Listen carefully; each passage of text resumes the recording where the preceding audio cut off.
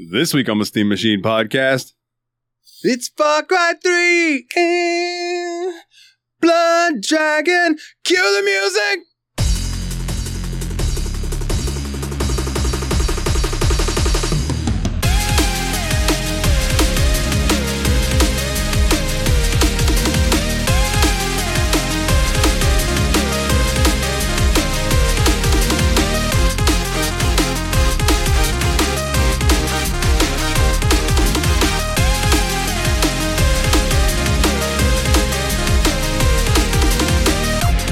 Hey everybody, and welcome back to this week's Steam Machine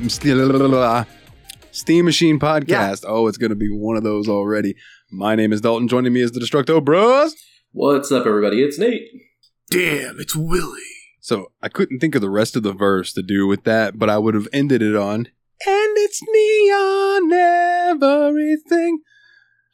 Because it definitely was, but we'll get on to that in a little bit. Even the bow and arrow is neon. Fucking everything is neon, and I loved that. Spoiler. But we'll talk about that in a bit. Gentlemen, it has been like a week or two, and we were playing, I'll just get this out in the front, we were playing Yakuza 3, decided we wanted some more time with it, so we threw out a short episode in between. So that is why you are getting this here episode. Let's start with Nate. How you been, my good brother? Man, doing pretty good. Just been... sure Willie and me have a lot of video games to talk about, so I'll take the less exciting one, and I'll let him do the exciting one. We've been still on our bullshit with Phasmophobia. Like, me and Willie can't stop playing Phasmophobia. They've went and added a ton of achievements to that game, and it's been a lot of fun just getting those achievements to pop every game and just like giving us a reason to go in and try to get things done. And the cool thing is because this game has been around so long, every single achievement is super rare because of all the people that played this game 2 years ago still count at the achievement numbers. So oh, fuck yeah. Yeah. Oh, what? Yeah. And one of the coolest things, too, is one of the Chivo missions is just get a hunt of this ghost for the first time. And it's not retroactive, which means the first, dozen times you play, you'll be like, oh, we finally got a demon. Yeah. Like, we're still getting those trickled out to us. Hell yeah. I love the one, I believe, Nate, it was you that posted the screenshot of it, where you got a super rare achievement for spending $1. Yeah. And I was like, surely that's a glitch, but you explaining that now makes way more fucking sense. Yeah. Yeah, it's just like any game that's been around for a long time, and they had to apparently add a bunch of achievements to Phasmophobia for the console releases because they couldn't get on Xbox or PlayStation without achievements available. People want those fucking gotta trophies. Gamer score, yeah, dude. Yeah. So they had to retroactively add all of those back into the Steam version as well. So it's just been a lot of fun grabbing those achievements. And so now it's really neat just to see those pop out. There's 2 ghosts I still don't have, and I'm really sad because we died on a hunt for one of the ghosts I didn't have last night. For the Djinn. Was that the Djinn? Yeah, I don't think I might have. I'm gonna see which ones I don't have. But yeah, honestly, we're still really enjoying the progression system in that game too. I think we've talked about that a little bit, where you can now all the different objects like flashlights and spirit boxes, all of those have tiers now. So if you play and get your experience up, it'll unlock those for you to buy. Which I like because that kind of gives you more incentive to keep playing, because you're like, oh, well, if we get here, we get to check out this new item. It's going to be super cool, you know? Yeah, because we've got... Yeah, one of the things that... we've unlocked the tier 3 flashlights now. So how is it? It's so much better. Going into those really dark, wooden-y type places like the farmhouses and stuff, it makes things so much better to go in. If we could get you wrapped in one night, Dalton, I wouldn't mind going to the prison again, just because it's that much of an improvement, like the prison or the school even. Wow. Yeah. I'd be down. Those are literally the exact things I was thinking. Literally, I'm so stoked for the level 3 flashlight because now the farmhouse is no longer pitch black at night, and I feel like with 3 players we could do high school. Because even if the power turns off, you can actually find your way back to it now. As long as I can get in bed by 11 at the latest, so I can at least get a nap in before work, I'll be good. Okay, we'll do that soon. Yeah. So I don't have Myling, Taie, Djinn, Raiju. I think that's it. Yeah. Yeah.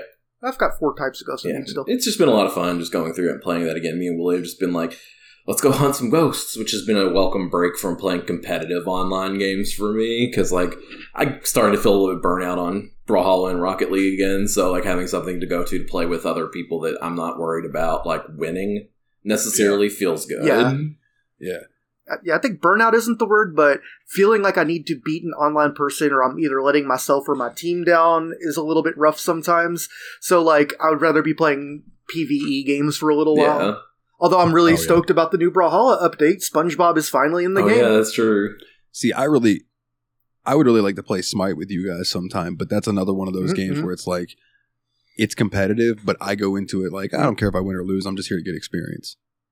You know what I mean? Yeah, and we were talking to our nephew, Zachary, who told us that he thought if we were going to get into one MOBA, that Smite is absolutely the best first one to get into. So that's an opinion I've heard a lot, and now I know someone who does a lot of borderline professional gaming. He appreciates that game too. It reminds me way more of, I think I've mentioned this before, World of Warcraft arenas than it does gameplay that I've seen of League of Legends and things like that.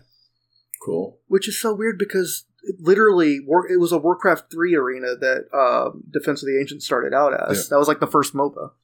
Yeah, which is a great name, by the way. I don't know. I hate that people shortened it to Dota because Defense of the Ancients is just such a cool name.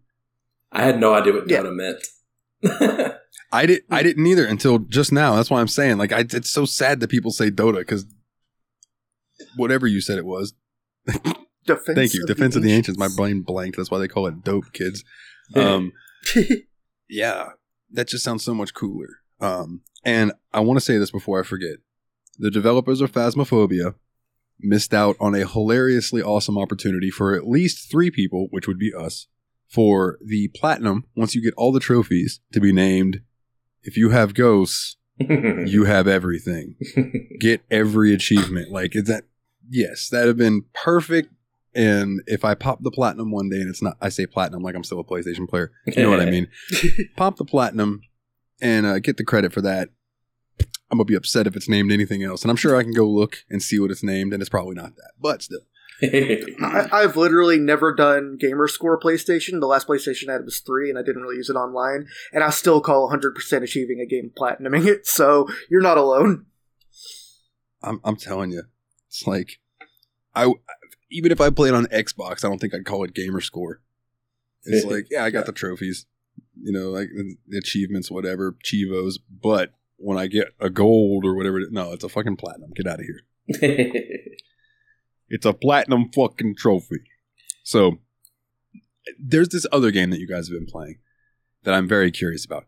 I keep seeing it pop up under your names. I'll look over there sometimes and one of you is playing it and the other one's not. Sometimes it's both of you playing it, and I assume that's together. It's not. If we're both playing it, it's not together because this game only has couch co-op. So for us to play it together, we've been using Parsec.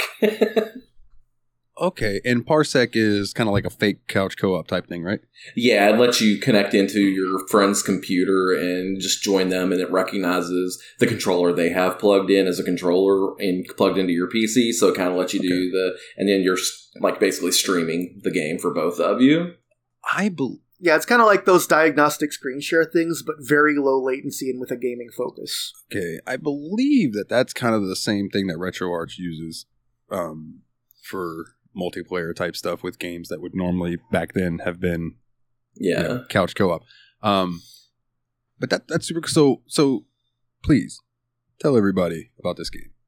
So Nathan found and bought me a game recently called Super Blood Hockey, and I'm like, I don't know what that is, but that name makes me want to play it pretty much immediately because it sounds A, low budget, 2, arcadey, and 3. Did I say A 2 3? Whatever.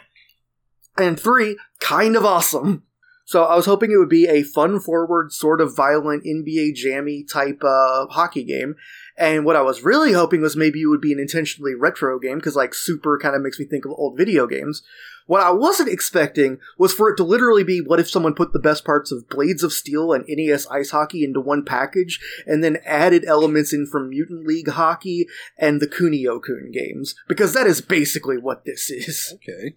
Kunio-kun. Why does that sound familiar to me? River City Ransom, like all those. Okay. Super Dodgeball. All right. I'm gonna look this up. So, yeah. So, like, the art style is kind of Kunio-kun influenced. Like, the characters kind of are very emotive, very big-headed and goofy. But, like, the gameplay, it's 4-on-4 hockey where you can pick, small, medium, or large-sized guys for your team, like in ES Ice Hockey.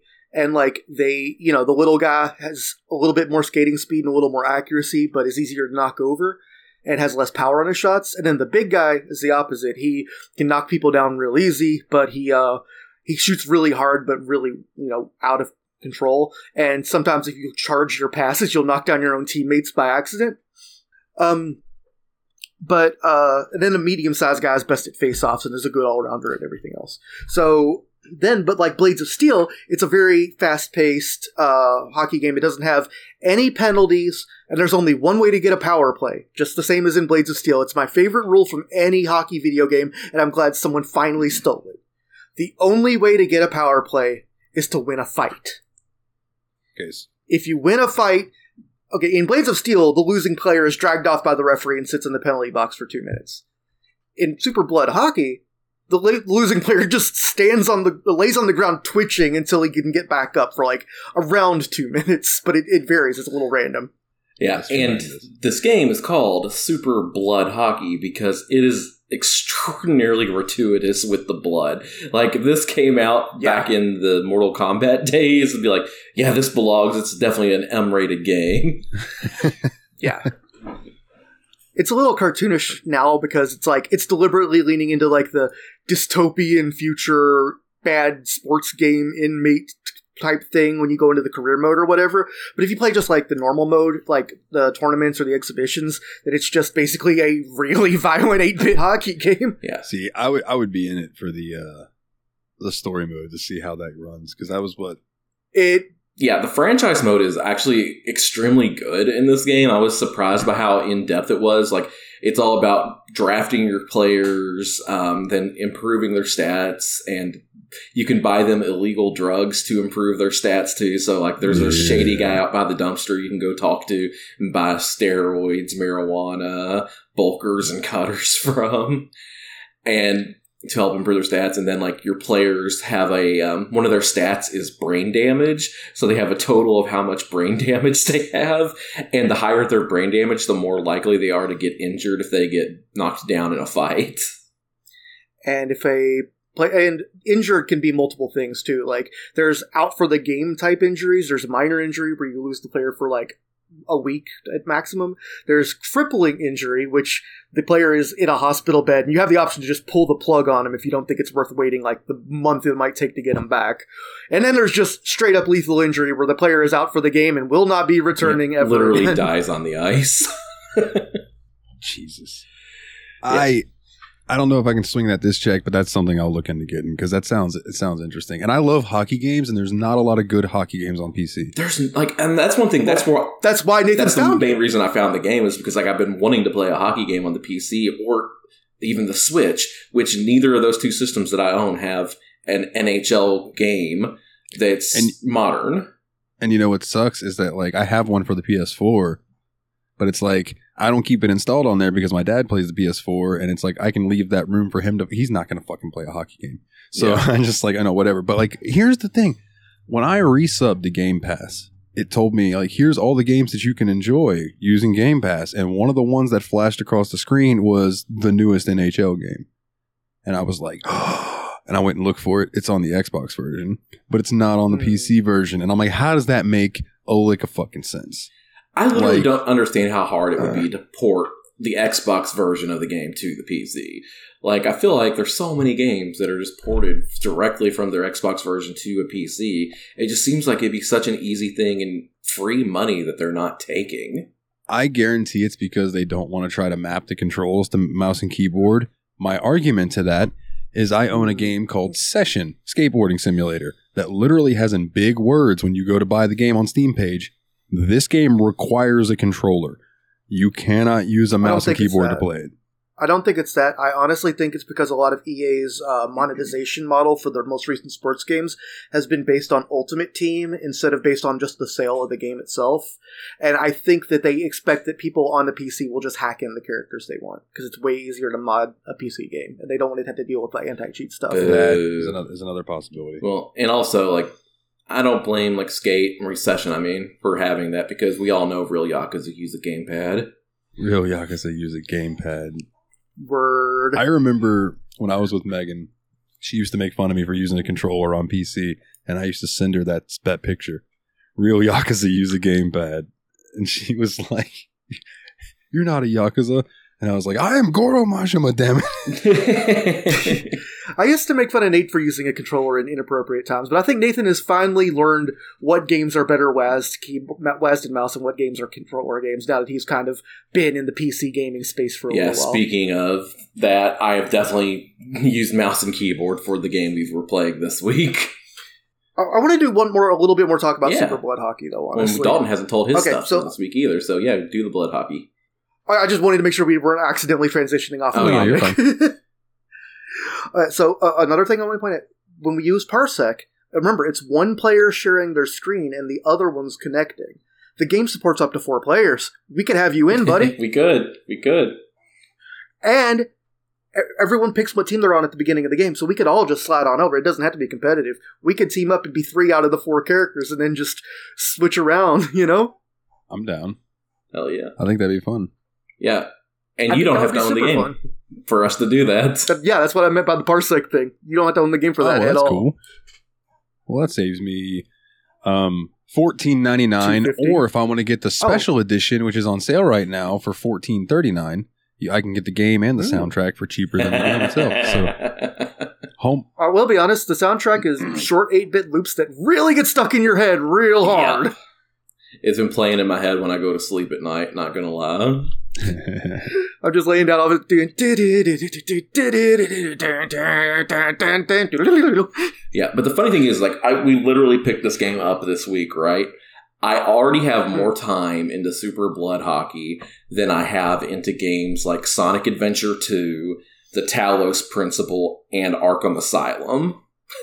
I hope this doesn't make us bad podcasters, but I guarantee that if you count uncounted hours from us playing it 2-player, we probably have put more time into Super Blood Hockey than Yakuza 3 and Far Cry 3 Blood Dragon combined. That would make sense to me. I got intimidated by Far Cry when it opened world. We'll talk about that later, but Word up. Is it safe to transition now? Well, what have you been up to, Dalton? I know, that's what I mean. Yeah, transition. Okay. Or not. I just also wanted to say that there are like eight teams and they're all different nationalities, and when you win the tournament mode, you get a funny little cutscene based on your country. And I was really, really, really hoping. I didn't say it out loud because I didn't want to jinx it, because I think it was the first ending I saw. But me and Nate was playing as Russia, and I was like, please God, just let the ending be Zangief's ending from Street Fighter 2, where Zangief is over there doing the Cossack dance next to Michael Gorbachev. And we got there, and there's just a whole bunch of hockey players doing a Cossack dance and a Vladimir Putin-looking guy in the middle. And I was like, thank you, Lord. My goodness. So yeah, but if you don't like the gratuitous violence, like the fatalities and on-ice injuries, that's only in the franchise mode. There's a slider so you can turn the blood completely off and just make it a very check-heavy hockey game with fighting. It's too bad that you can't make it like Sand from Mortal Kombat on the Super Nintendo. Yeah, we're good now. So, hi Dalton, how have you been this week? Tired. Yeah, buddy, I know you've been talking about your work. I've been putting in like 9 to 10 hour days. Which, hey, when that paycheck hit, I wasn't complaining. You know what I mean? So no. it adds up. But I have been doing a few things. But there's something that I want to ask you guys, and this might just be me. It's it might be that I'm weird. I have a favorite water fountain, right? No, that's super normal. If you find the good water fountain, you go back to you'll go to a different floor to get. Yeah, that's super normal for neurodivergent folks. Keep going. Yeah. Oh, okay. So, well, yeah. Whatever. The Winn-Dixie. That's fair. You got me on that one. The Winn-Dixie on JD's route. I'm working JD's route this week because he's on vacation. So I'm doing Walmart and Winn-Dixie. Right. So that's why I have to get up and go. I have to be there at 5 a.m. Word, you still have Winn-Dixie. I love that. Oh yeah. I'll never escape Winn-Dixie. I feel like we've lost all of our Winn-Dixies, Pick Packs, and Piggly Wigglies, and it is a sad, sad time. Well, I might be losing the Winn-Dixies too because I don't know how many of them are turning into Aldi. I like Aldi as well, but yeah, I don't know. Winn-Dixie just makes me feel nostalgic. Aldi's weird, man. I go in there and it's like, damn, it's like you don't have to give a shit to work here. You can just grab stuff and throw it up like wherever. Yeah. I kind of like that. Aldi is like honest about how much they don't give a fuck. They're like, you came to the cheap store, you know what's up. But I will actively leave my drink in my truck when I go into this Winn-Dixie, because back by the bathrooms, but away from them, is a water fountain. And I don't even know about the right one, but the one on the left, it's the coldest water fountain I've had since high school. Yeah. In high school, there was a water fountain that was behind the library that was absolutely fire. It was so good. It was so cold, and it actually squirted a good distance, so you didn't have to get your mouth real close to the weird thing that it comes out of. Lord. Those are the factors. You got to have pressure. You got to have temperature. Those are the factors. Yeah. Flavor is maybe third place today. Yeah. As long as it ain't nasty. It's not sulfur water, so immediately I'm all right. Like, as long as it doesn't taste like eggs, I'm good. It's that Florida water difference. Half of it tastes like eggs. Yeah. But man, it's so good. But yeah, so I've just been doing a lot of working and playing some games. I've really only been playing Yakuza 3, Far Cry Blood Dragon, and Pro Wrestling Sim with like a dash of Final Fantasy 14 here and there.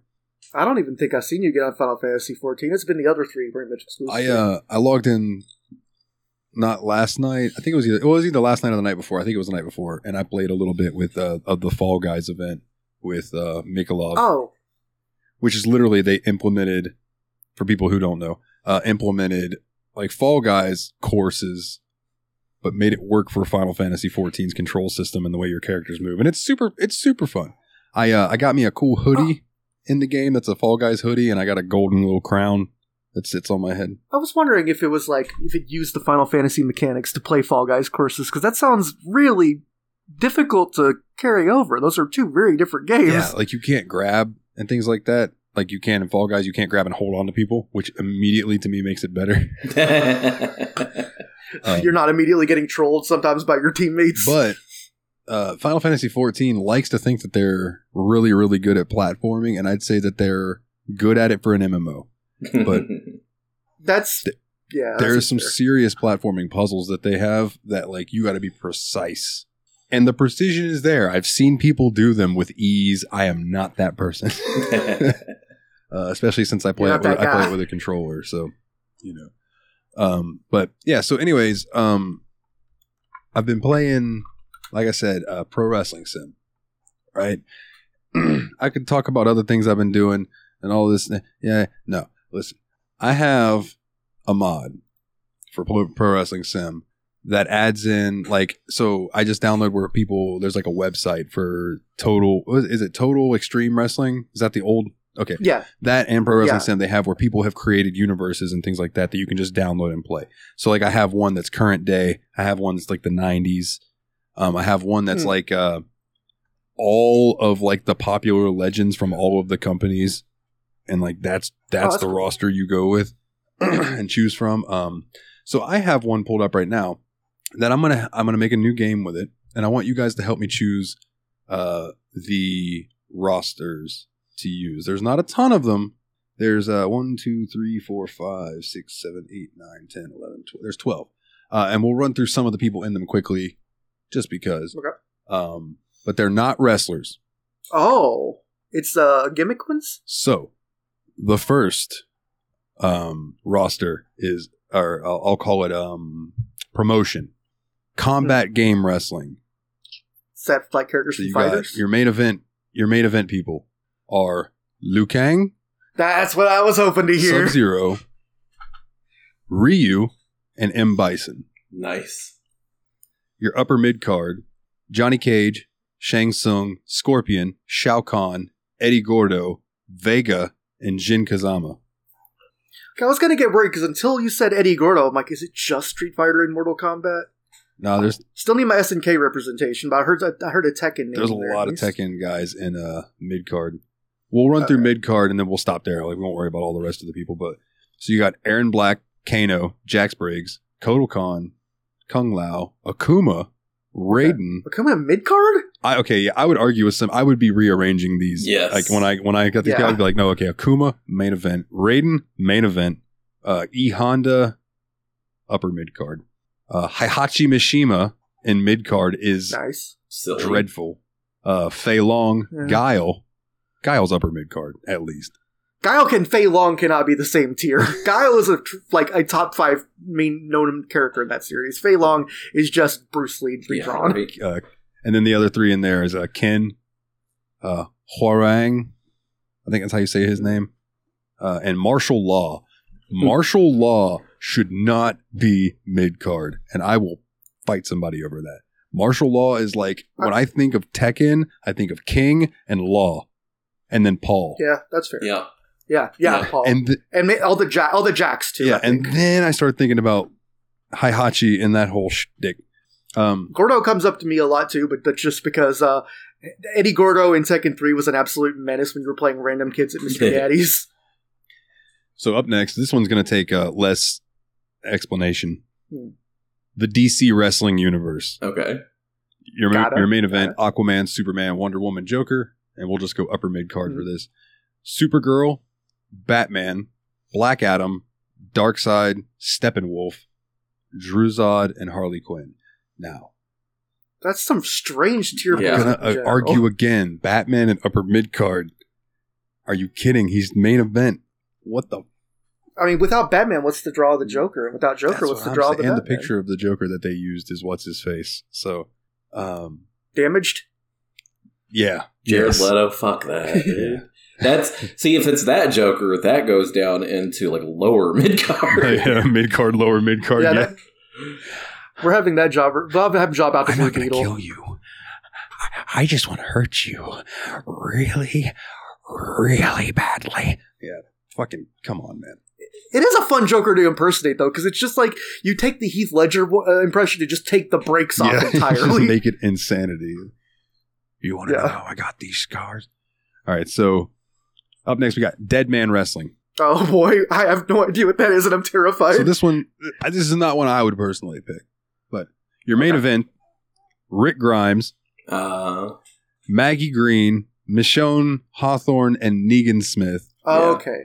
I see what we're doing here now. Cast of Walking Dead, and I'm scrolling through, and it's like it's all Walking Dead people. So The problem is I can only name about 6 Walking Dead characters. I would not have any idea what was happening. Question though, does it take characters from the Telltale Walking Dead game? Like, is Lee and Kenny in there?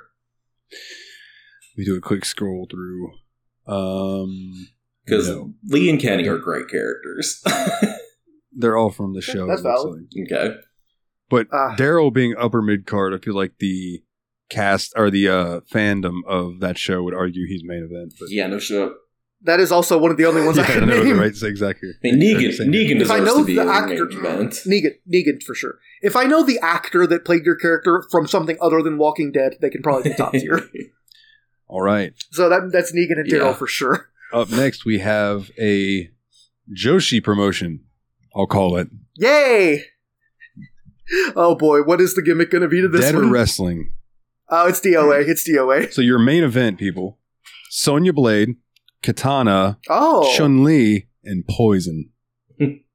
So it's Femmes Fatale from fighting games. I like that. Okay, I wasn't quite right with the DOA guess, but that's cool. I like it. Upper mid card, you got Cassie Cage, Cetrion, Jackie Briggs, Cammy, Julia Chang. Shout out for Julia being that high, just saying, and Anna Williams. Okay. Still no KOF representation. What's going on here? Who made these rosters that never played an SNK? If Nina Williams she's got to be lower than upper mid card. Are you fucking kidding me? She came before Anna. Yeah. Okay, she's Anna's sister. She's the whole reason Anna showed up. You had to play through and beat Tekken 2 as Nina to unlock Anna. Fuck off. Boy, Tekken 2, the unlocks in that game. I never even owned Tekken 2, but there was a magazine article I had about that I just treasured because I was loving reading it. It'd be like, you beat this character to get this highly related character, and I'm like, this is it was so this cool. Is beautiful work. You beat it with King. You got Armored King. You know, like it was. I think Angel and Devil or something like that too. Yeah, Devil and Angel. But yeah, so you got your. I think Mokujin and Temujin or something like that. All right. I think if we have the male fighting games one, we should add the women's one too. That seems like 2 fun ways to have. That's true, and I could make it and like go into the universe and edit it where like one owns the other, so I would control both. Okay. So the next one is first person wrestling. FPS characters. Duke. So Duke Nukem, Kako Demon, the Doom guy, and the what do we got? Master Chief. Well, yeah. Okay, so main event: Horizon, Loba, Wraith, and Master Chief. I think. What? I don't know who any of those 3 are. I think they have to be like Overwatch characters or something. They're not even the popular Overwatch characters. Upper mid card. You got Bangalore, Lifeline. Oh, you know what? I bet some of these are friggin' Paladins and what's that other one? Valorant. Oh wait, I think Wraith is a Call of Duty operative. Oh, that's possible. That might be what's happening. It might be Call of Duty operatives. Bangalore, Lifeline, Mad Maggie, Pathfinder, Mirage, and Rampart. A lot of those sound like Call of Duty code names now that I'm thinking about it. No Doom guy? No. All right, BJ moving on. Blazkowicz? Come on now. No Duke Nukem? Yeah. So the next one is, this is the one I don't understand. So this one doesn't count. This one's just called Hero Academy. And there is I think I know what this is going to be. one person. They're a backstage staff. And it's Masashi Kishimoto. Give me a moment. I think I might have the idea about this. I don't know what this is supposed to be. Maybe this is supposed to be like a territory. Yeah, I think I know what happened here. Masashi Kishimoto is the mangaka who drew Naruto. Oh. So I think they might have forgot to actually put the wrestlers on there. This should be anime characters. It should be a Naruto and Boruto thing, Okay, I think. that makes then Hero Academy, Hero Academia. I got you. That's what I thought it was going to be a My Hero Academia thing, but he didn't do that, so I don't know. So then we'll move on from that. Marvel Cinematic Wrestling. We can still say wrestling. It's not entertainment. we got to get the wrestling out. In your main event, Captain Marvel, Iron Man, Thor, Thanos, and Loki. That is probably the best main event list we've had yet. I'm a little bit weirded that no Spider-Man, but I guess he's not technically an MCU character at all points in time, so I'm happy with that one. It's true, and I don't see Thor on this list either. I thought you just said Did Thor. I? Oh, man, I might have. I thought he was on the main event. Oh, I did. Okay, I just read right over that and didn't realize it. Then upper mid card, we got Black Panther, Captain America, Hulk, Spider-Man, Vision, Star-Lord, Black Widow, Doctor Strange, Scarlet Witch, Gamora, and Hyla, however you want to say her name. I think that there are a couple you could argue one pass in either direction, but this is mostly a pretty good tier listing even. Yeah, I'm good. I'll be good with this one. All right. Neon Genesis Wrestling. Okay. So is it going to have names like Asuka and Shinji and all that? Hiroshi Shiba, Koji Kabuto, Tetsuya Tsurugi, and Duke Fleed. I don't know what's happening Duke here. Fleed. Like, I love all the Japanese names, and then just like, my name's Duke Fleed. Duke? I'm the American here. And then you got Rei Ayanami, Asuka Langley. Okay, that's the Neon Genesis. This is Mech Pilots from Mecha shows. Oh, okay, that makes sense. Hurricane Polymer. That sounds like a Gundam character. I have to look that Asuka one up. Langley, like I said, Ryoma Nagare, Banjo Haran, and Amuro Ray. Oh, Hurricane Polymer is from a show called Hurricane Polymer. Okay, so it's like mecha and like special suit type characters. All right, so just to quickly move through it, next one is another Joshi one. Or maybe it's Tatsunoko Productions ones. That might also make sense. Shoujo Wrestling Federation. So okay, I have a feeling I know where this one's going to. Let's go. Tatsumaki, Fubuki, Psychos, and Caulifla. Okay, Caulifla is a Saiyan from Dragon Ball Super. Okay, that so makes I think sense. that this is just female anime badasses. Because upper mid card is Android 18, Eagle Marin, Tawa, Common, Android 21, and Ophikus Shina. See, what's hurting this one for me is I think I only am going to know the Dragon Ball characters. I was really hoping you would say Sailor Moon, but then again, maybe you did and I don't know her Japanese name. What is Sailor Moon's Japanese Then we got up next Versus Wrestling. No, that's Tsukino Usagi. Is Tsukino Usagi listed in the top row of the last one? No. Okay, forget it then. There is someone named Mermaid, though, which is cool. Hooray. But okay, so there's only a couple left. So Versus Wrestling, which is Son Goku, Pegasus Saya, Vegeta, and Cell. Upper mid card, you got Trunks, Dragon Shiru, Phoenix Iki, Saitama, Frieza, Zamasu, This is Shonen Gemini Jump Saga protagonist. and Gaara. Got it. Yep. Well, not necessarily protagonist, but yeah, his character's from Shonen Jump. And I just want to... Because I definitely heard Dragon Ball, Bleach, or not Bleach, Naruto, and a few other things. And there. I just want to quickly argue for Piccolo. Can you give me that second row again? Second row, upper mid card, yeah. Trunks, Dragon Shiryu, Phoenix Ikki, Saitama, Frieza. Okay, how the hell is Saitama going to be in the second row of anything? Yeah. His superpower is literally he can beat anything by punching it one time. Well, I mean, they have Piccolo in the mid card, so it's arguable. Because Piccolo should be higher than mid card, in my opinion, too. I agree. Piccolo's beloved. I love Piccolo. All right. Gohan's dad. Wrestling Diaries. There's no one in the main event. Upper mid card is Celine. I'm going to guess from the picture it's the chick from Underworld, but I could be wrong. Mid card is Dean Winchester, Lucifer, Castiel, Clary Frey, Sam Winchester, Jace Herondale, Steven Salvatore, Nick Klaus. So it's basically Supernatural and the Vampire Diaries. The casts from those. Yeah. Keep it easy. Okay. And That Lucifer. makes sense. Okay. So basically supernatural mystery type shows. And the one that everyone's been waiting for, maybe. X-Wrestling Mutant. So Okay, we got yeah, gotta have your that. main event is Deadpool, Wolverine, Magneto, and Apocalypse.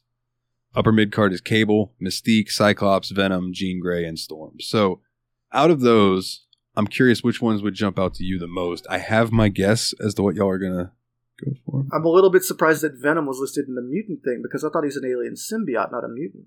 This is all kinds of fucked up, so I don't know. We can't get into the weeds. We can't get into the weeds with this. Yeah, because they didn't include Duke. They didn't include Doom Guy. There's so much lacking here, but Yeah, some of these rosters are just too disappointing to leave in. I don't think we can put the FPS one in because it's just Call of Duty for the most part.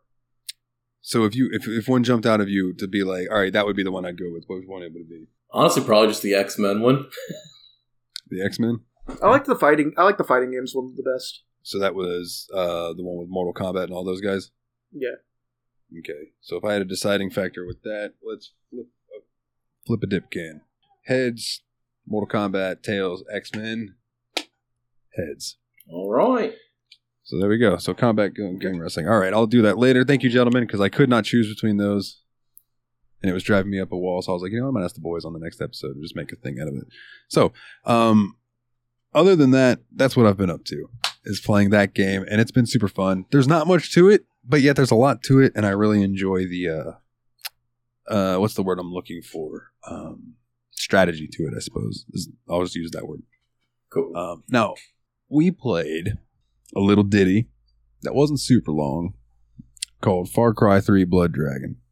And I have, before we get into our first thoughts and everything, I have the O-dubs, the obligatory wicca booty of bullshit. And that is my boys. Far Cry 3 Blood Dragon is a 2013 first-person shooter developed by Ubisoft Montreal and published by Ubisoft. It is a standalone expansion to Far Cry 3 and the 8th overall installment in the Far Cry franchise. I'm sorry, what? Yeah, 8? Far Cry 3's expansion is 8? yeah. So if you're going, there was Far Cry 1, there was Far Cry 2, and then there were like the Far Cry Instincts that released on the Xbox because that was a little different. They couldn't fit the original Far Cry on there, so there have been things like that have happened throughout the series. Blood Dragon is a retro-futuristic parody of 1980s action films, cartoons, and video games, and takes place in an open-world island. Players assume the role of a military cyborg, Sergeant Rex Power Colt. And gameplay is largely similar to that of Far Cry 3, though several systems from the base game were simplified or removed. It introduces the titular Blood Dragon, a massive dinosaur that fires lasers from its eyes and can be lured to attack enemy garrisons. And let me just say, I thought the title Blood Dragon was them just putting two cool words together. But no, that's a thing in the game, and I actually kind of think they're pretty awesome. Yeah, they are pretty cool. There's only one more paragraph I want to read, and then we can get to our thoughts. The game's development was completed in about 6 months. It was part of Ubisoft's initiative to release downloadable content that would appeal to newcomers to the series. And the team was tasked to create something unexpected as Far Cry 3 downloadable content. The game was inspired from movies from the 80s, such as The Wraith and Terminator. And and recent movies like Manborg and Hobo with a Shotgun. Oh, okay. The director for Hobo with a Shotgun, Jason Eisner, became the game's informal advisor after befriending the game's director, Dean Evans. I always love that when they want to make a Hollywood-inspired movie and they make friends with a Hollywood guy. Like, I bet Kojima's rolling in those right now. Yeah, right. Michael Bean, I butchered that last name, apologies, was invited to provide his voice for the game's protagonist, while Australian synthwave duo Power Glove composed the game's soundtrack. Oh, okay. I was going to say, it sounded like some legit synthwave, and yeah, I've actually heard of Power Glove, so that makes a lot of sense. If I could give this game, if I was going to give this game the most credit, it would be for its soundtrack.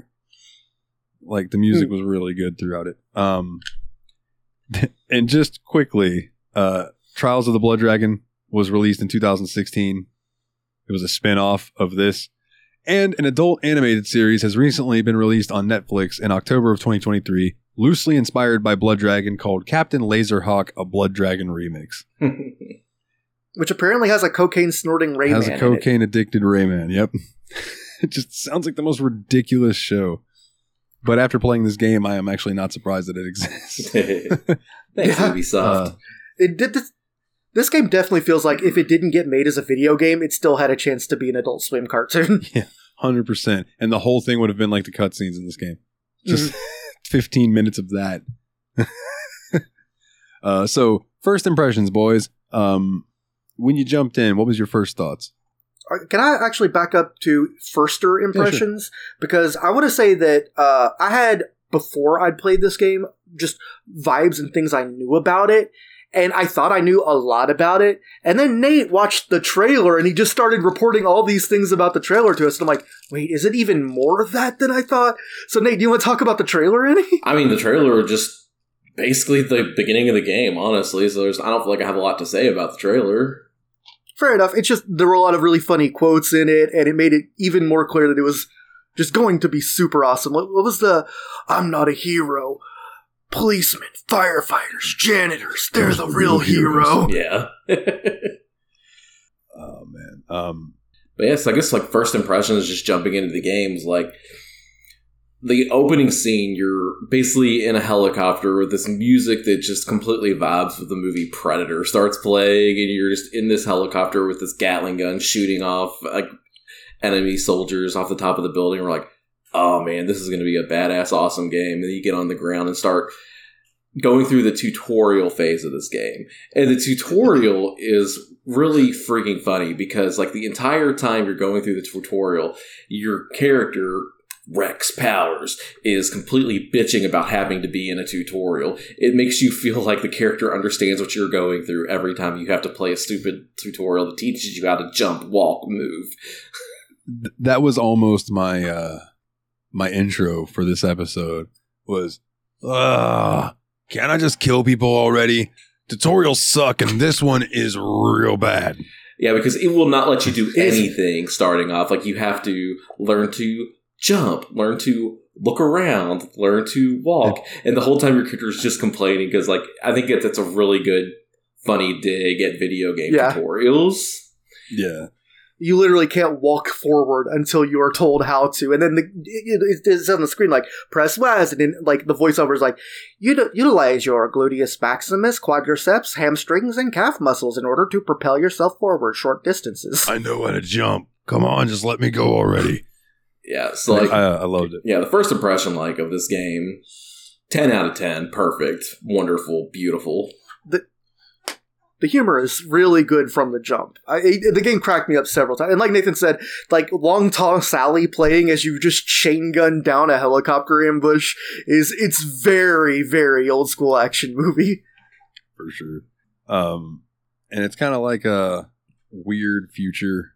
Like, I'm going to be completely honest with you, listeners. I can't tell you what the fuck was going on in this game. That's not the point. There's a ridiculous plot going on. And there's a part of it that I absolutely have to talk about because I think I'm the only one that actually got far enough to see it. It's kind of like when Nate watched a baby get birthed and he was just like, well, wasn't expecting that. I just was not expecting what I saw. But we'll get there. I'll be honest, I haven't finished this game yet. I am going to finish this game, and I cannot imagine giving a third of a shit about spoilers for this game. Because all I know is when I see it, it's still going to make me go, what? Yeah, 100%, dude. So, immediately, this was, correct me if I'm wrong, this was both of y'all's first Far Cry game, correct? Yes. Yes, and like you said earlier, they said that Blood Dragon was intended to get people who had never played the series to try it. And all the time I've heard about Far Cry games, I'm like, I don't understand how Blood Dragon fits into all this, because it seems like a hilarious game that knows it's hilarious. And all the other Far Cry games are like games with really famous, great acting performances from the villains and stuff.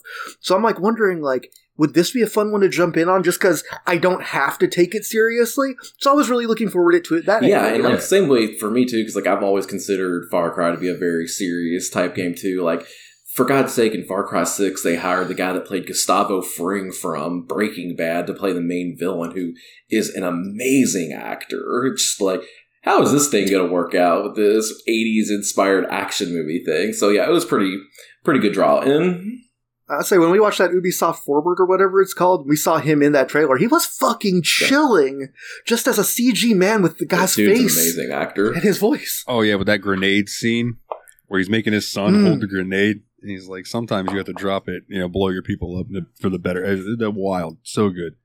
Oh no, I was talking about the trailer on the boat with the immigrants. Oh, yeah, that one too. Where they catch him high. Yeah. Okay. Yeah, no, the one that I'm talking about, his son's like looking down at these people rioting. Yeah, that one's insane too. Yeah. Far Cry is a little like Yakuza in the sense that the main story takes itself very seriously, but there are some hilariously wacky side quests you can come across. Specifically with Herc. Herc is a very, very American guy with a mullet who's like, "You come on down, boy. Let's go shoot some animals and shit," and things like that. Like, That does make me happy to hear that, because, yeah, I don't know. I think we got different levels of enjoyment out of this game, but I'm definitely on the I will try another one in this series board for sure. Yeah, and like I would like to see a full install. And like the wiki said, is that Far Cry Blood Dragon took a lot of mechanics and stuff and dumbed them down or removed them. So this is a very simplified Far Cry experience. Yeah. So, kind of got through first impressions. What kind of other moments do you guys want to talk about about this game? Well, I kind of want to go to the other side of first impressions. So, you jump in. I love the aesthetics, the humor, the music is awesome. The character voice acting is just killing me the whole time, because your dude is just doing all these action movie cliches, setting himself up for it on purpose. Like, you tear out a dude's heart and he's like, "Oh, now that's a heartbreaker." Then you tear another one and he's like, "That's still a heartbreaker." Like, he has so many stupid quips, and they were cracking me up because the ones that land, and the ones that don't land are twice as funny. But then, on the other hand, we get to the first actual mission you have to play, and I think maybe this one will work better for people who had played the Far Cry games before, because it's not obvious immediately whether this game wants you to be a guns-blazing action shooter or a stealth mission, and it feels like if you try to do either, the game kind of hates you for it. Yeah. That's fair. Yeah, so I guess getting into gameplay a little bit, like, that's, like, I really actually did enjoy the first few missions. I started at the game playing on normal difficulty, and it was challenging, but, like, it felt okay to get through. Like, obviously the character's still making all of his quips at every possible moment, and, like you said, the story just immediately starts making no sense from the jump of the game, but that's fine. Who really cares about that in this game? But it is where I started to feel some issues that I had with the game, because it felt like, unless you were doing sneak attacks and stuff like that, which in some situations I don't know how you would have, every enemy in this game feels like such a fucking damage sponge. Like, they are bullet sponges for sure. You got to go for headshots if you're going to be fighting, and then you're going to be missing and getting owned because you start off with very low and health. Just like, I do like that the healing mechanic in the game, you don't have to have healing items. You can always kind of heal yourself no matter what. But at the same time, like, you're taking so much damage that it's just like, God. Like, you're supposed to be this big badass action hero, but every little thing is kicking your ass, from the soldiers to a random cassowary. Yes, that's, you heard me right, Adam. A cassowary that attacks you later on. With glowing eyes. It's not a random cassowary, it's a mutant cassowary. Give him some respect. Speaking of, I found 11 out of 12 animals, and I was pissed that I couldn't find that last one. I'm only up to 5 so far. Yeah. I know I got a tiger, cassowary, some kind of deer-looking thing, some kind of pig-looking thing, and I think the mutant dogs might have counted too. There's also a lot of different collectibles in this game. You can go after, like, killing all the animals, finding these TV sets, which I will say I was disappointed by when I do find the collectibles. Like, you find the TV set and nothing really happens when you find the TV sets. Mm. And then there's, like, these file folders that you can find that have, like, some notes in them or whatever. Oh, can I drop another big problem with the current state of the game, though, because of that? Yeah, I think Nate knows exactly what I'm going to bring up. This game's online servers have been shut down, and every time you go to the main menu, it tries to phone home. Completely locks you out of the game for about 15 seconds before it figures out the servers are gone. And that's pretty much every time you go. Like, if you go off the menu for like 15 minutes and come back to the main menu, like, not the main menu, like the new game continue screen. I'm talking about the press the escape key button menu, which sometimes you do. Yeah, as a gamer reflex, you sometimes do that when you just need to pause for a second, and then you're just staring at the connecting to Blood Dragon server screen for like a really long time. And you'll need to go through that screen, because some of them, like the map, you can get to elsewhere, but you need to go through that screen if you want to see like the collectible files, for instance. Yeah. And like, this is the first instance of me playing a game by Ubisoft where I see why people complain about Ubisoft. It's not as bad as the Bethesda bullshit yet, but what Ubisoft bullshit have you started to notice that you're getting a little tired of? No, it's just that. Like, just the way that you have to be integrated into, like, all of Ubisoft Connect to play any Ubisoft game. Like, it didn't really bother me so much when I had to do it when I was playing a little bit of, what's that game called? Phoenix. Yeah, Immortals. Phoenix Rising. Immortals Phoenix Rising, that's the name of it. I remember that game. Yeah, like, it didn't bother me too much when I had to do that because the servers worked fine and everything loaded fast. But the game like this, where it just needs you to wants to connect to the server every time and it can't, is really annoying. And I can imagine if you have a shitty internet connection and you're wanting just to play this single-player game, but it wants you to connect to the server every time you want to pause or do anything, I can see how that'd be really irritating. But as far as just, like, Ubisoft gameplay wise, I haven't really ran into anything where I have with Bethesda gameplay. So this is just technical issues, and because I did find the Ubisoft Connect thing to be a little bit of a pain because you do still have to connect to that to get your game running, even in a single player game. But it was just the server being down that really irritated me because that just meant the pause menu was super useless for me. But as far as the game goes, like, it had me pretty hooked in until I got to where it really became open world. So, like, I liked the, like, the linear progression at the very beginning of the game to get you set up to go into the open world. But then once I was in the open world, like, traversing the open world absolutely sucks because you'll just come into random encounters with the enemy at random points. And like I said earlier, they're huge bullet damage sponges. So you're spending this time where you're just trying to get to the objective, fighting these things in the open world that are just amounted to really irritating and grindy gameplay to me. Now, I didn't feel like the enemies were all very bullet spongy, but I want to see the really heavy ones, and sometimes the grenade guys were. And also, if you're using the pistol or the assault rifle at close range, they are very bullet spongy as well. So it's like, if you're not getting headshots, you kind of have to switch to the shotgun or do something, because once they get up close enough to fire at you, it becomes a real pain in the ass. So I guess the idea is don't fight from medium range. You either want to be dropping down and stabbing them or else sniping them from a distance. But I don't know. I felt like combat at medium range was very unsatisfying. And it's been a while since I've gone back to the older Far Cries. But at least from 4 onwards, so like 4 and 5 and 6 that I've played, most enemies go down relatively easily. You do have your heavies that are armored up and everything, but you have a bit wider array of ways to go about killing them. You know what I mean? Like, you have different guns. You have more than just the little selection. You know what I mean? You're still limited on what you can carry, but you can decide what you want to carry. There's more options. Gotcha. And then, there's... What also helps it lend to a bullet sponge feeling to me, too, was, like, because headshot and regular body damage was so varied, I have no idea what it takes to kill one of the heavy guys. Yeah. Like, period. I will say, like, even in, like, that one kind of, like, battle early on in the game where your buddy was trying to do the reactor or whatever, and then, like, you have to fight a bunch of guys in that kind of smallish room. The only way I was really getting through that was by throwing grenades. Grenades, yeah. Yeah. Grenades. When I figured out to use grenades to take out the first guy in the middle, I won't say it made it easy, but it made it survivable enough that you could start running around and picking people off. But yeah, otherwise, the moment you pop up, you basically get blasted. Have to hide back behind the mainframe, heal.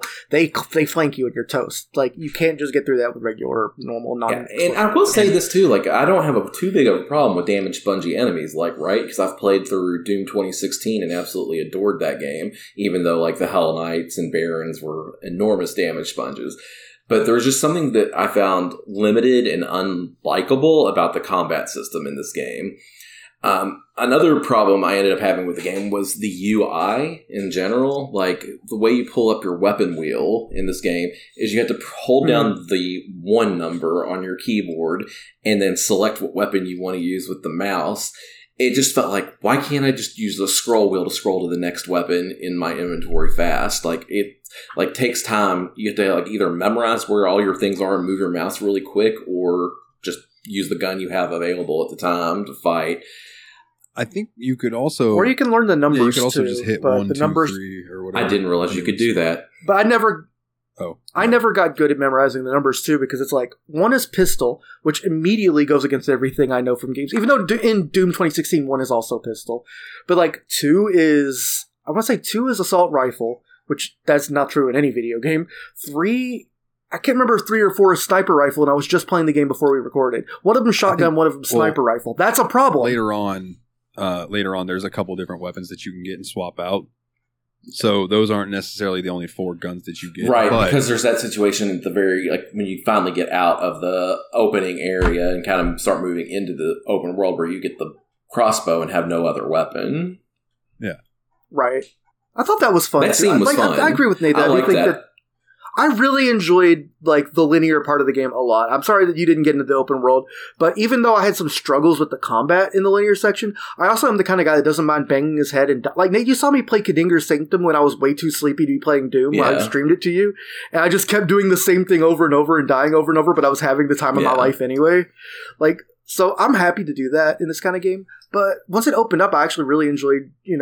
I'm like, oh, okay, I could do a side mission. I could liberate a garrison. I could go towards the main objective. And the main objective had side missions along the way. So I thought it was a pretty intelligently designed open world. So, I don't know. I didn't mind that as much as I think you did. I don't mind the open worldness either, because you guys know me. Like, I'd Fallout, all of those. That's my jam. But I will say, other Far Cry games typically give you more vehicles than this one. A lot of freedom too. Yeah. Yeah, and I didn't want to use a vehicle in this game because it felt like I was just alerting the cyber soldiers. Yeah, and that's like for instance in Far Cry 5, when you're driving around in Montana or whatever, you're dealing with the crazy religious cult. There might be some on the side of the road or whatever, and you just run them over. Like, but it's also daytime in that game, so it's like way easier to see. Yeah, at least for me in my blindness. Yeah, it's eternal sunset. The thing about this game, it's always dark there. I will say it is cool, though, that the blood dragons have bioluminescence. I'm sure Dalton really enjoyed that. Yes. That's very nice. You also noticed that they had sharks with freaking laser beams attached to their heads. I didn't get to that, no. Okay, well, they do. Oh, wait, the fifth thing I killed was a mutant alligator. That's right. Oh, Jesus. I walked up to an alligator thinking that I was a safe distance away to take a screenshot of it, and that motherfucker snapped at me. You live in Florida. You should know better than that. So what difficulty did you guys end up picking? Because I started on normal, and then when I started getting really irritated at the game, I took it down to easy and stayed irritated. So, yeah, you seem like you had an issue where I feel like this was a player-game incompatibility thing, where like the stuff you found annoying was just going to annoy you no matter what. Like I kept it on medium. I could see myself dropping it, but I don't think I'm going to anytime soon. I know myself. So I played this on easy with God mode, because here was my thing.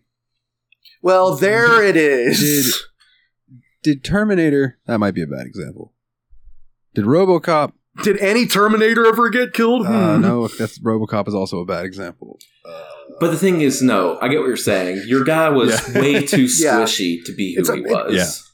You wanted the power fantasy that the game kind of implicitly promises you. Yeah, absolutely, dude. It's like, no, I am Mr. Action. That's completely valid.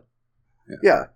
That being said, you don't want to be expendable. You want to be untouchable. That being said, though, I'm still not gonna argue with the enemies are bullet sponges. Because let me tell you, it's equally annoying when you can't die and you're like, holy shit, how many bullets are you going to eat, motherfucker? I'm ready to move on. But it's so much worse when you have 5 health bars and it feels like your opponent has the equivalent of 14, you know? Well, that's frustrating. My health went up as the game went on because the more I leveled up, I would get it does. And things like that. But you do, and I feel like eventually I'm going to be much more happy with standing toe-to-toe. But early game is when the game gets a chance to make its impressions, and if you find combat annoying, then you're not going to stick it out until you're really good. That's what happened to Jedi Outcast for us, too. I think the point of the early game was for you to try to be stealthy and get up some experience and stuff. And they don't explicitly tell you that, though. You know, so. Not only do they not explicitly tell you that, but they begin the game with you blasting the loudest gun in the history of guns, flying a helicopter, making as much noise as possible. If you hadn't played Far Cry and you didn't know stealth was a main part of the series, which I haven't, you would absolutely think, oh, the stealth is just here for bonus so we can get some extra kills. You would think it's Metal Gear Rising, another game about being a cyber soldier that rips blue hearts out of other cyber soldiers. I never once used stealth to save anybody, though. Like, anytime it was like, don't alert the guards, I would run in and run over by the person I needed to save and then just stand in front of them and all the enemies would look at me and I would just take them out. I'll be honest, you did the cave mission I was complaining about like 10 minutes before recording. I stealth killed one guy, then ran into the cave, stood by that guy before anyone could shoot him, and then just started fighting him from the inside out. Yeah. That was how I did that too. I don't think stealth was the play there. But I also didn't notice until that rep that there's a guy standing at the mouth of the cave, and I think that was the guy that was always seeing me before then. So we've touched on some negatives and stuff. I would like to throw a positive out there. And yeah, I feel like I'm banging a little too hard because I'm trying to mesh Nathan's experience with mine. The writing of the game, in the cutscenes and stuff. We talked about the cutscenes are kind of like your old school video game system style cutscenes where they're pixel animate. Like sliding, moving pictures instead of full motion graphics or whatever. So there's a moment in the game where the lady in your head, or whoever's talking to you, the doctor, whatever her name was, Dr. Darling, offers you some sort of drug that'll make you like a better super soldier. Yes. And your guy's like, no, it would upset the lady at home. And she's like, oh, you're married or whatever. And he goes, your response is, no, Lady Liberty. She taught me that winners don't use drugs. And the funny thing is, I love they show the Statue of Liberty there. And the Statue of Liberty is completely graffitied up, messed up, all this kind of stuff. And I'm like, yeah. There's a pentagram on it. There's the word fuck sprayed across the front. Some other ones. Okay, let's just go ahead and let's get into it. Let me see the order of these. One thing I'll say about them while you're looking into that, Dalton, is that the games that it kind of remind me of as far as those animations are like Ninja Gaiden. Oh, I just thought of one. It gives me big Ninja Gaiden and Wrath of the Black Manta energy. Wrath of the Black Manta, especially with the anti-drug thing. I could get that. I have the cart right over there. So there was a moment in this game, and I don't have the build up to it. And again, I'm half paying attention to it. I'm half watching Cultaholic Wrestling Podcast. And Rex says, shit balls, I'm burning up. And then some other conversation happens between him and Dr. Darling, and it goes black, and it comes back to a sex scene where Rex is on top of Dr. Darling. I'm looking at it right now. And Dr. Darling says, yes. And then I can click back and forth between these two screenshots I took, and you can see them humping because the frames move. And it's just Dr. Darling saying, yes, yes. So then afterwards, it shows them they're laying in bed. You can see his cybernetic eye glowing, and she's smoking a cigarette. And she says, Rex. I don't know why she talks like him. Rex, I never thought a cyber commando could be so gentle. And she says, but you're still 100% man, at least the parts that matter. Oh, no, I'm sorry. After that, he says, I know my organs, my bones, my blood are 85% synthetic. And that's when she says, yeah, but you're still 100% man, at least where it matters. And then she's like, oh, Rex, is this truly it? And he says, no, not until Sloane's dead, Elizabeth. He's going to fire those rockets on every continent in the world. He's a monster, Rex. The new payload will infect everyone. They'll become prehistoric savages. Society will collapse. It'll be a new Stone Age. What emerges will no longer be human. He thinks he's doing everyone a favor, but so am I, by killing him first. She says, you saved me before, Rex. Now it's time to save the world. Cut to, like, I look away for fucking 10 seconds to look at the podcast, and I look back at the fucking screen, and it's Dr. Darling saying this. Rex is either hearing this in his head or whatever. It says, they just had sex. If you're hearing this, it means something's happened to me. Rex, before I met you, I thought I'd never love a man again. I know you think of yourself as less than human, but you carry something more precious than your $1 billion worth of military spec hardware. And then she said something else. She's like, more powerful than hydrogen energy cell in your chest, you carry a human soul with you everywhere you go. And you carry my heart. Your arm now opens the high security bunker inside the compound. Go get him. And Rex, don't do it for me. Do it for world peace. And I am like, did he fuck her to death? What happened? Did she die? What happened? And then so I took a screenshot of the shark with lasers attached to its head because I was like, hell yeah, it's a good Austin Powers reference. But the ending of this game, before you get in to fight Sloane, this is so fucking... You go walking into this room and this voice starts talking to you like, hello, I am here for you to use as a vehicular, whatever the fuck. And these lights come on. I'm going to open this so I can send this to the stream chat because you guys need to see this. You come walking into this room and this is the first thing you see. Okay, so nice. You got like disco laser lights and a blood dragon with something on its back. This is a bit from a bit of a distance away. So you're like, what in the fuck? So this thing is sentient and talks to you. You hop on its back. It's got a giant laser Gatling gun thing on it. And this thing carries you to where Sloane's at. So you just ride on its back like the beginning scene in the game, but you're on the back of a blood dragon, just mowing people down. See, this game makes so many awesome decisions when it can, man. It really does. I cannot get it. Like, these are the ultimate gamer lights in this room. I thought I had an RGB keyboard. Woo, boy. Look at those steps, yeah. Like, those steps. Those are the steps Michael Jackson set his hair on fire coming down in that Pepsi commercial. But yeah, so you get to the final area. And at this point, dude, this is the best fucking part. I swear to God, guys. So the cutscene starts and you're there with Sloane and you guys are talking back and forth.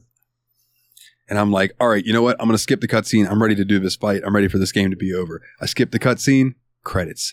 There is no final fight. I don't know. I have no idea what the fuck happened. I have no idea how this game ended. I was like, oh, well, fuck. I'm not going back. Fuck it.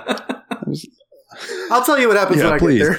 I'm just like, man, I thought surely there'd be a final boss fight. No, the final fight in this is riding on the back of that dragon, just unleashing hell onto all these enemies. Yeah. It was fantastic. But yeah, the sex scene totally threw me off. And then the fact that it hinted at her being dead like 10 seconds afterwards. I'm like, what is going on? What is going on?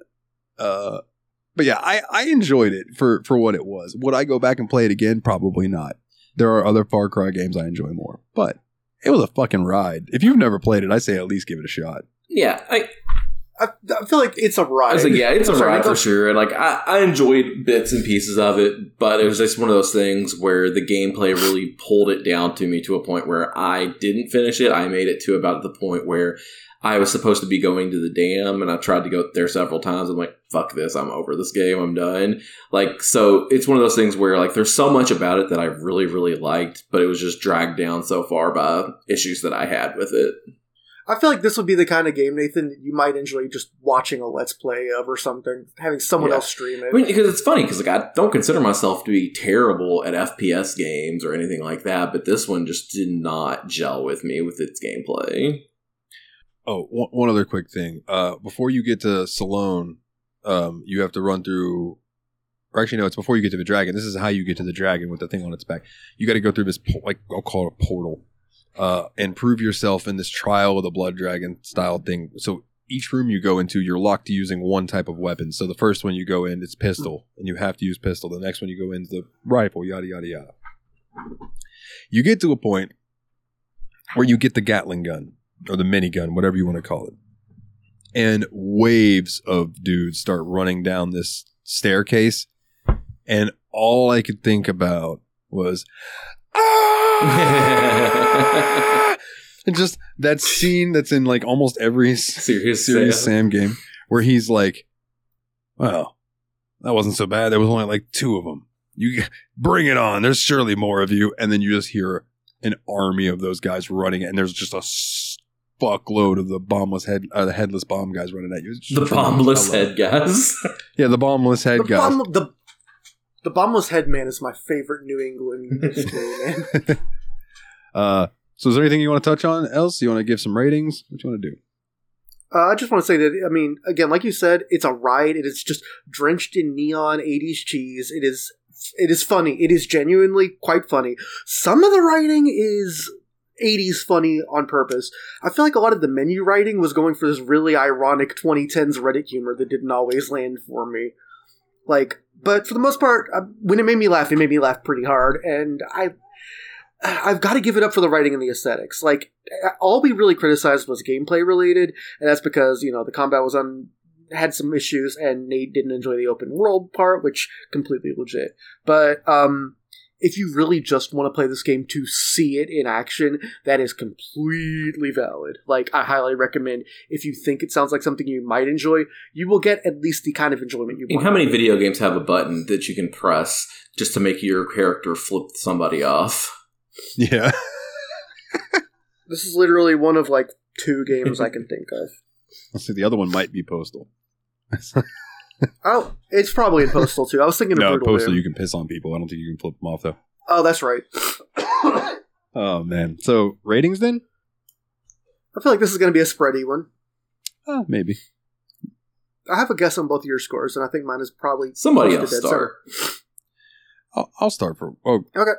Okay, yeah, I'll go, because I didn't finish the game, so my opinion means the least, because I didn't love or hate it. I intend to finish, but didn't finish it, and I liked enough of what it did that I honestly think that this game was more, okay, they already had all the engine stuff, all the AI and stuff built for a different game. This game is just a joke made in a different video game's engine, and I think it's a pretty good joke. I enjoyed every element of what made this game Blood Dragon, I think. I still can't give it, an 8 out of 10 based on the fact that I still struggled that much with enjoying all the FPS combat and stealth stuff. I thought the stealth was especially lacking because the enemies just turn a switch so fast on when they see you in stealth. And that just really killed it for me. If it wants to be a stealth game, it needs to let you stealth better. If it wants to be an FPS game, it needs to have better gunplay. So I'm going to give it 7.25. All right. I'm the only one that rolled the credits on it. Okay. That being said, kind of like I've already mentioned, would I go back to it? Probably not. Did I enjoy my time with it? Mostly.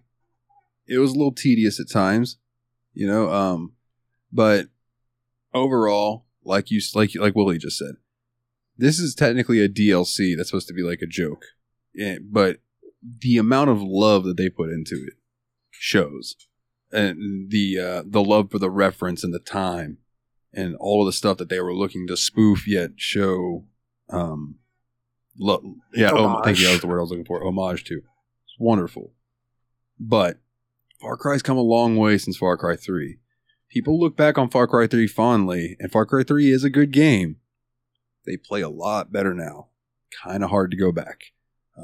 Now we might talk about that on a very, very soon episode. But for this one, I'm gonna give it a 7. It's a solid 7. Oh, Okay. I honestly thought you'd give it the highest score because you were the only one that played it long after roll credits. Interesting. No, to me, it's a good game, but again, it's not one that I'll go back and play again. So I'll just throw it right there, Midland 7. Average. It's average. For me, if I had played this when it was new and had played Far Cry 3 as well, I might have enjoyed it a little bit more, but like age is a factor here, I do think, and I don't think a lot of it aged super, super well. I think what it did well, it did extremely well, which was being funny and full of references, but that does not drive a game to be a good game in my eyes. I felt like the problems I had with it are very real. And I think they're not going to go away for me. Yeah. I'm not going to go back to this game. I chose to stop playing it and not go back to it instead of powering through to finish it.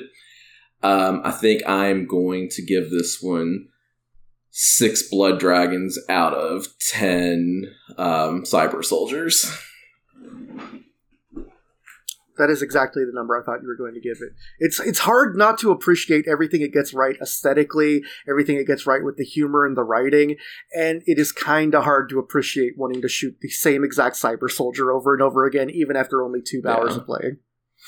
I get that. So, and I suppose, questions, my good sir? Yeah, let's jump into questions. I took out all the ones that were related to Yakuza 3 for this week, since we'll save those for the actual Yakuza episode on our next one. So we have 2 questions this week. All right. So our first one comes in from our good buddy Adam. What is the best way to play games? And I'm assuming he means by that series of games. Order of release or order of story? Nathan, I think that is a Yakuza question.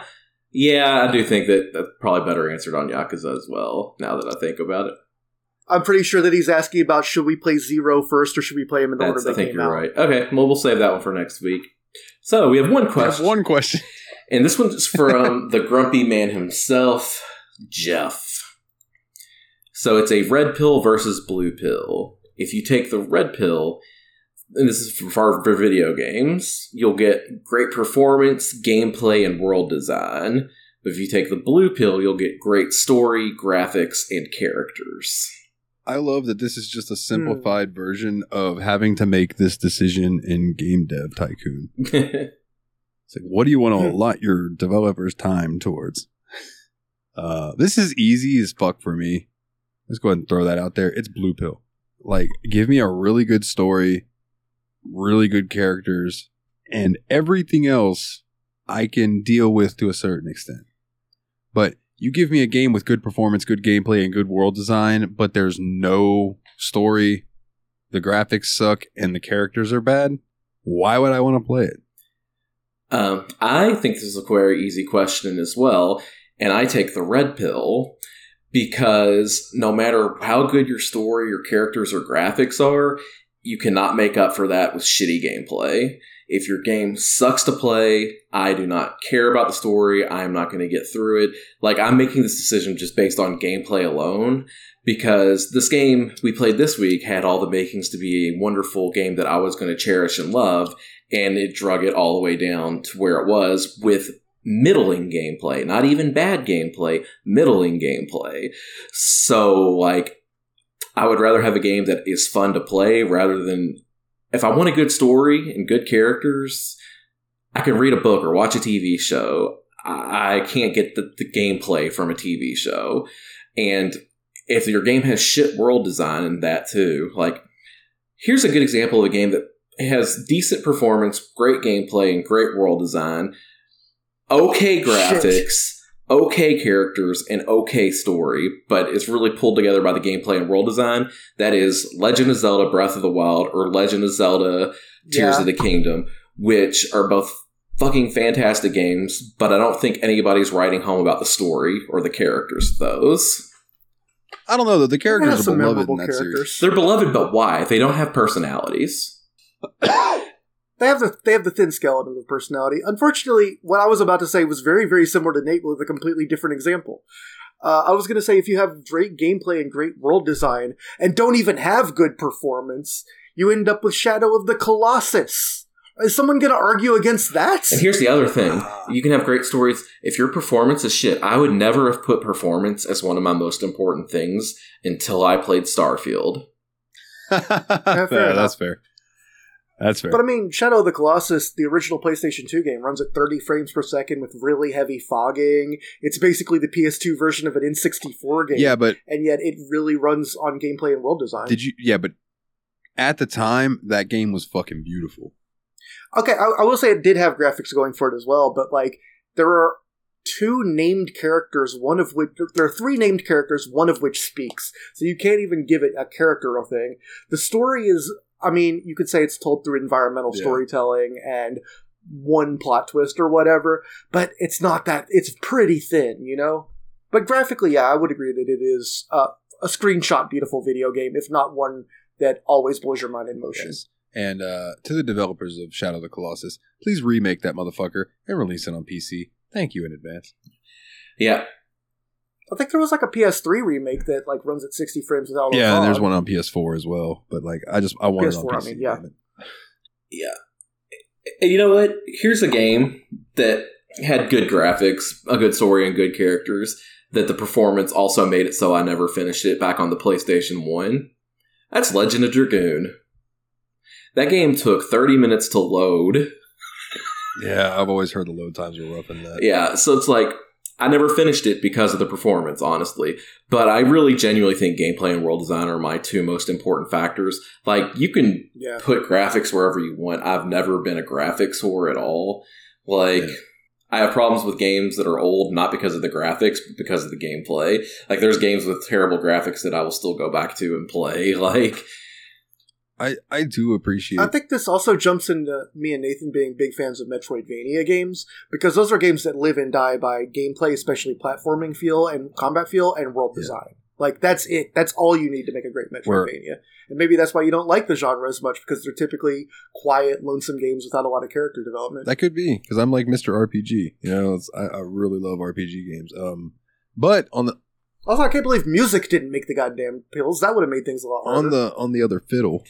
or on the same fiddle, excuse me, like on the blue side, visual novels and stuff are going to fall into that one. And I personally really enjoy visual novels, but I also like reading books and stuff like that. So it's kind of like, I don't play visual novels often, but when I do, it's because I'm in the mood to read, not play a game, if that makes sense. So I'm there for the story. That's a whole different situation though, really, but it does fall under the blue pill. Yeah, I think visual novels are a valid genre form, but I don't think it's very likely that a visual novel will ever make, like, my top 10 games of all time, either. Like, will I play a Phoenix Wright game and have a great time? Sure. That doesn't necessarily mean it's going to be my favorite game I played that month. Like, the next one that I'll probably dip my toes into, well, I have two that I want to try. One is the House and Fate Morgana. But Kana got me, and I might pronounce it wrong, Clannad. And that's apparently super, super good. So I'm just interested in checking that out as well. And then you guys need to play Doki Doki. I've played Doki Doki. I would like to play Plus for the podcast so we can do it together at some point. That's what I mean. Oh, that's right. It's Nate that hasn't played it. Yeah. Nate, you need to play Doki Doki. Yeah. Yeah, it's like, I don't know. I get where you're coming from too, because like, but here's the thing, I've just never played a game with great story and characters that had shitty gameplay that I've really liked. Because like, you can talk about how RPGs are really good, and they are, but like, I wouldn't have liked Dragon Quest XI if the gameplay wasn't fun. You know what I mean? Oh, I cannot wait to hear what you think about Neptunia games. It's gonna be fantastic and possibly a train wreck. And I can't wait. That is definitely one of those series that I think there's the most potential for us having the biggest clash on ever. Because, like, I can see us really not getting it at all. Yeah. But I can also see us getting really into it. And I feel like on that episode, if that is the case, I need to have somebody like Adam on here to be, at least there's one other person who feels the way I do about Neptunia games. We can make it a tag team tables match. Yeah. Brother. So yeah, that was our only question for this one, I suppose. So then, at least we got a good discussion out of it, at least. Oh yeah, totally. And it just means we have a bunch of questions for Yakuza. So yes, it does. Yep. And feel free to continue submitting those questions. If you'd like to stop by the Discord, the URL is something someone else knows, not me. I will bust that out here in just a second. But before I do that, I do want to say that there is some polls going right now over in the Discord as well. Yes. bit.ly/TSMP Discord. This is a really good poll. I've sticky to note about what I think. You're talking about the short game poll, especially because this came from a short game poll. We finally had to dip into that well. And the new short game poll, your choices are... I need to interrupt before we get into that. Oh, okay. Sorry. Yes, of course. There's 2 new additions to the show questions that were posted while we were recording. The first comes from Team Retro. Oh. I see you recording in there. No question. Just want to see if this message makes the show. Carry on, good folks. There you go, Mikolov. And the second one comes in from Jeff. Hey, you bitches. Love you. We love you too, you grumpy fuck. Those were technically not questions. You're both banned from the Discord. 3 Raise Hell Praise Dales each.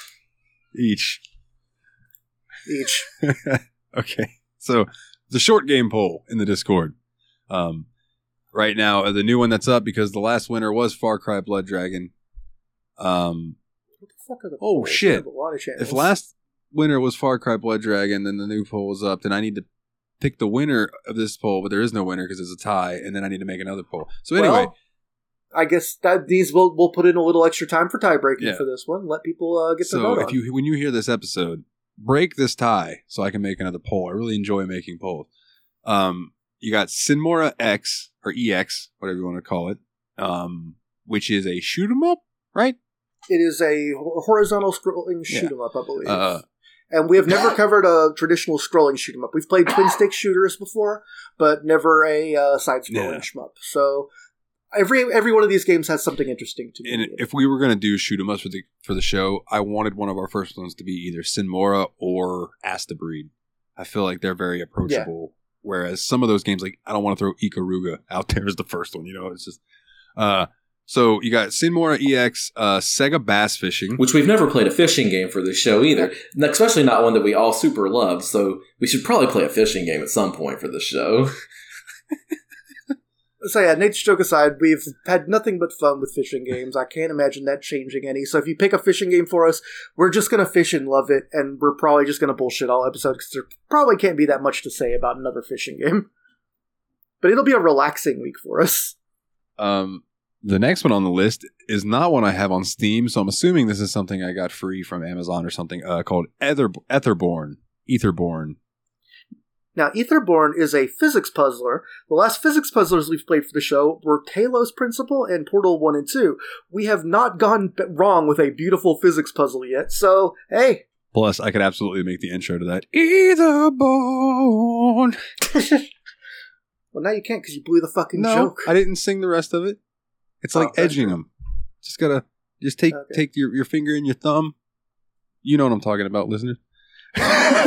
I think they're worth edging for Miles Edgeworth. The D choice, get it? The D is Injustice: Gods Among Us Ultimate Edition. This is a superhero fighting game from the Mortal Kombat people. It's actually, I mean, if you like Mortal Kombat, it plays exactly like that, so it's fun. And then I know Nathan and Dalton had a lot of fun with Mortal Kombat's 10 and 11, so I can imagine that would be fun. We haven't done a fighting game since King of Fighters 02, so I don't even think Nathan was on King of Fighters 02, so I don't think he's been on a fighting game yet. Oh, shit! Well, that'll be fun if that wins. And then there's The Hex. This game is by the developer of Pony Island and Inscription, so you know there's going to be more than meets the eye. And apparently it's about 6 characters, and each one has their own gameplay genre and their style. Man, see... not to give too much away, but that reminds me of Inscription, and that's super cool. So that's the good. It's like I feel like Inscription and Pony Island are both games you want to talk about less. Just tell people, play it, just play it. Don't learn anything. Just play it. Absolutely. So that's the current short game poll, and then the fan picked poll currently is Grid 2, Avernum Escape from the Pit, Mortal Kombat Complete Edition, Unreal Gold, and Mega Dimension Neptunia Victory 2. Which shockingly Neptunia is winning, followed by Unreal Gold. No love for Grid, not a lot of love for Avernum and Mortal Kombat. I think. Which game is Mortal Kombat Complete Edition? Is that like Mortal Kombat 8? I believe so. It was like that is the beginning of the reboot storyline. Right, okay.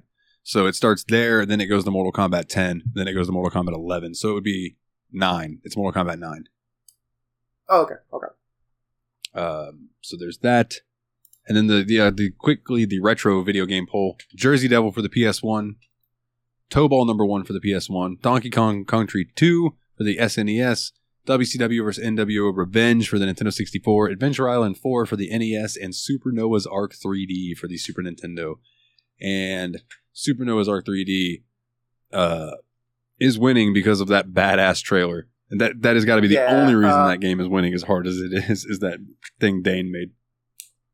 Dude, the people making campaigns for the ironic picks of bad FPS games have been killing it in our Discord. Both that and Duke Nukem Forever had fantastic campaigns. Dane and Master Luke going hard. We might end up doing both. And if we do, I'm fairly happy with that. I love an FPS. Oh, we're definitely going to end up playing Duke Nukem and Super Noah's Arc. Like, Duke Nukem has already won. So I need to change where it says next up Morrowind. That's not true. It's next up Duke Nukem Forever. Oh, man, I get to make a new poll for this, too. Wait, what? Soon, because next is Yakuza 3, and then after that'll be Duke Nukem. So then, that's right. Oh man, I might get to hear your reaction on a Neptunia game sooner rather than later. But that is the most recent mainline game, so it's not nearly as bare bones as some of the original ones are. But anyways, let me get the. But that's also a 1-vote margin. So if you want to come to the Discord and maybe get us to play Unreal Gold, which, wow, that is a game with a sad story behind it, with Epic completely not taking care of their property at all. Oh, man. Yeah, Unreal and Unreal Tournament. That's just sad. What am I looking? Oh, there it is. I was looking for my show notes tab, and I'm like, where is it? I can't find it. All right, so, house cleaning.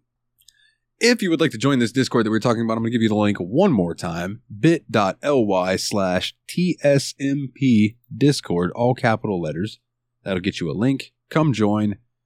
Vote on the games. Check out the other sections for the Discord that's like Yabs Pod. You got the section for Revival and Extinction. You got the section for Team Retro. Come check us out. It's a fun community. And even if you just want to be a lurker, hey, we appreciate all the lurkers. We have a bunch of them. And kudos to you guys. Link to the website, bit.ly/The Steam Machine Podcast, capitalized phonetically. Most important, because it helps me pay the light bill, patreon.com/The Steam Machine Podcast. And if you donate $10 or more a month, $1 a month, gets you the episodes early and ad-free, which I say ad-free, but they're all ad-free nowadays. So if you just want to support the show, you can give it for $1 a month. You get the episodes early. Also, if you donate $10 or more, you get that, plus all the extra episodes that we release that you also get for the $1. But you also get your name read out on each and every episode like these wonderful people. Nate Sir Cogsworth, the 7th of Juniper. Jeff, the original expendable Mr. Syllables, old Jeffy Lube. Ari Sir Adam, shout out to his podcast Revival and Extinction. And his blog in the Discord. Again, come join. James the Steam Machine Hall, Modern Hall. Team Retro, go check him out on YouTube. Mr. Puzzles, Dane himself, and Chad the Mad Lad, no C in his goddamn name, Schaefer. Yo, he made his neck veins bulge out when he said that, too. That was pretty cool. I just want to point out that if you donate even $1 to get the Patreon version of the episode, or to donate to get it early, it means a lot to us that you want to hear us so badly that you either want to throw us $1 just to support us and say, hey, keep doing what you're doing, or that you want to hear us early. That really means the world to me and makes it so much easier to keep making the show, to know that people are enthusiastically listening to us. That's so cool. And you'll hear us reference the Patreon section, and that's because each episode... we do a little section that's for Patreon only, and we talk about whatever. Either it pertains to the episode that we're going to go to, or it's just, let's talk about food because one of us is hungry. Or if one of us is not feeling good, talk about anything but food.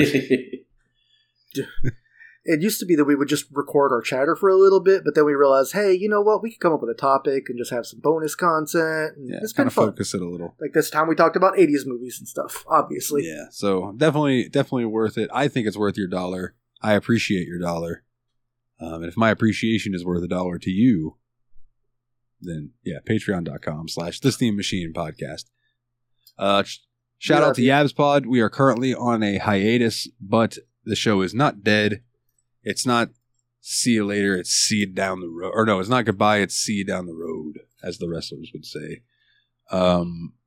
And then the JRPG Report. Shout out to the JRPG Report. Come check me out there. You want to get a shirt for the Steam Machine Podcast, Yabs Pod, or any of those, you want to get a shirt for Nile the Nightmare. tsmpproductions.threadless.com. And if you want to check out my music, nilethenightmare.bandcamp.com. Please leave a 5-star review on iTunes. That would be very nice. And on Spotify, just give us a good review, however that shit works. Much appreciated. Helps us out in the algorithm. Yada, yada, yada. Boys, is there anything that you want to plug before we get out of here? Nope, Bruce. If you can find Super Blood Hockey on sale, it's pretty good. Maybe I'll go check a key site or something. Well, Link. Or we'll play it on Parsec. Then you can try before you buy. Yeah, fair enough. Yeah. I want to plug, when we're done editing this episode, we should probably play some Phasmophobia or Blood Hockey, because I would enjoy that. Word. Well, I don't even know if I'm going to edit this tonight, because I have to work tomorrow. So, but we'll figure it out. For the Destructo Bros, my name is Dalton, and as always, guys,